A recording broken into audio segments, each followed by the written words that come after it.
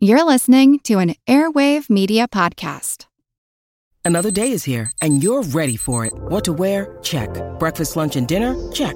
Planning for what's next and how to save for it? That's where Bank of America can help. For your financial to-dos, Bank of America has experts ready to help get you closer to your goals. Get started at one of our local financial centers or 24/7 in our mobile banking app. Find a location near you at bankofamerica.com/talktous. What would you like the power to do? Mobile banking requires downloading the app and is only available for select devices. Message and data rates may apply. Bank of America N.A., member FDIC.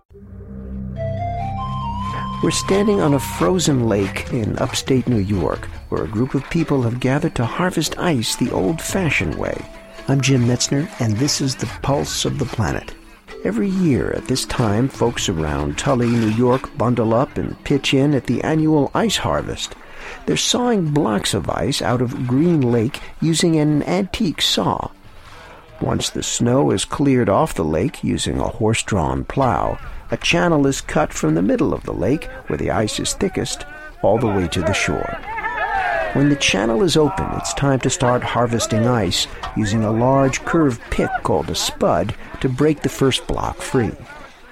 While some people continue sawing through the lake's frozen surface, others float blocks of ice through the channel to the shore.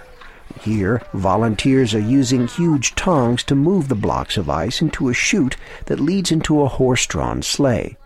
Dairy farmer Delbert Haynes is in charge of today's ice harvest. The ice chute is in place, and the back end is in the water where you can float the ice up.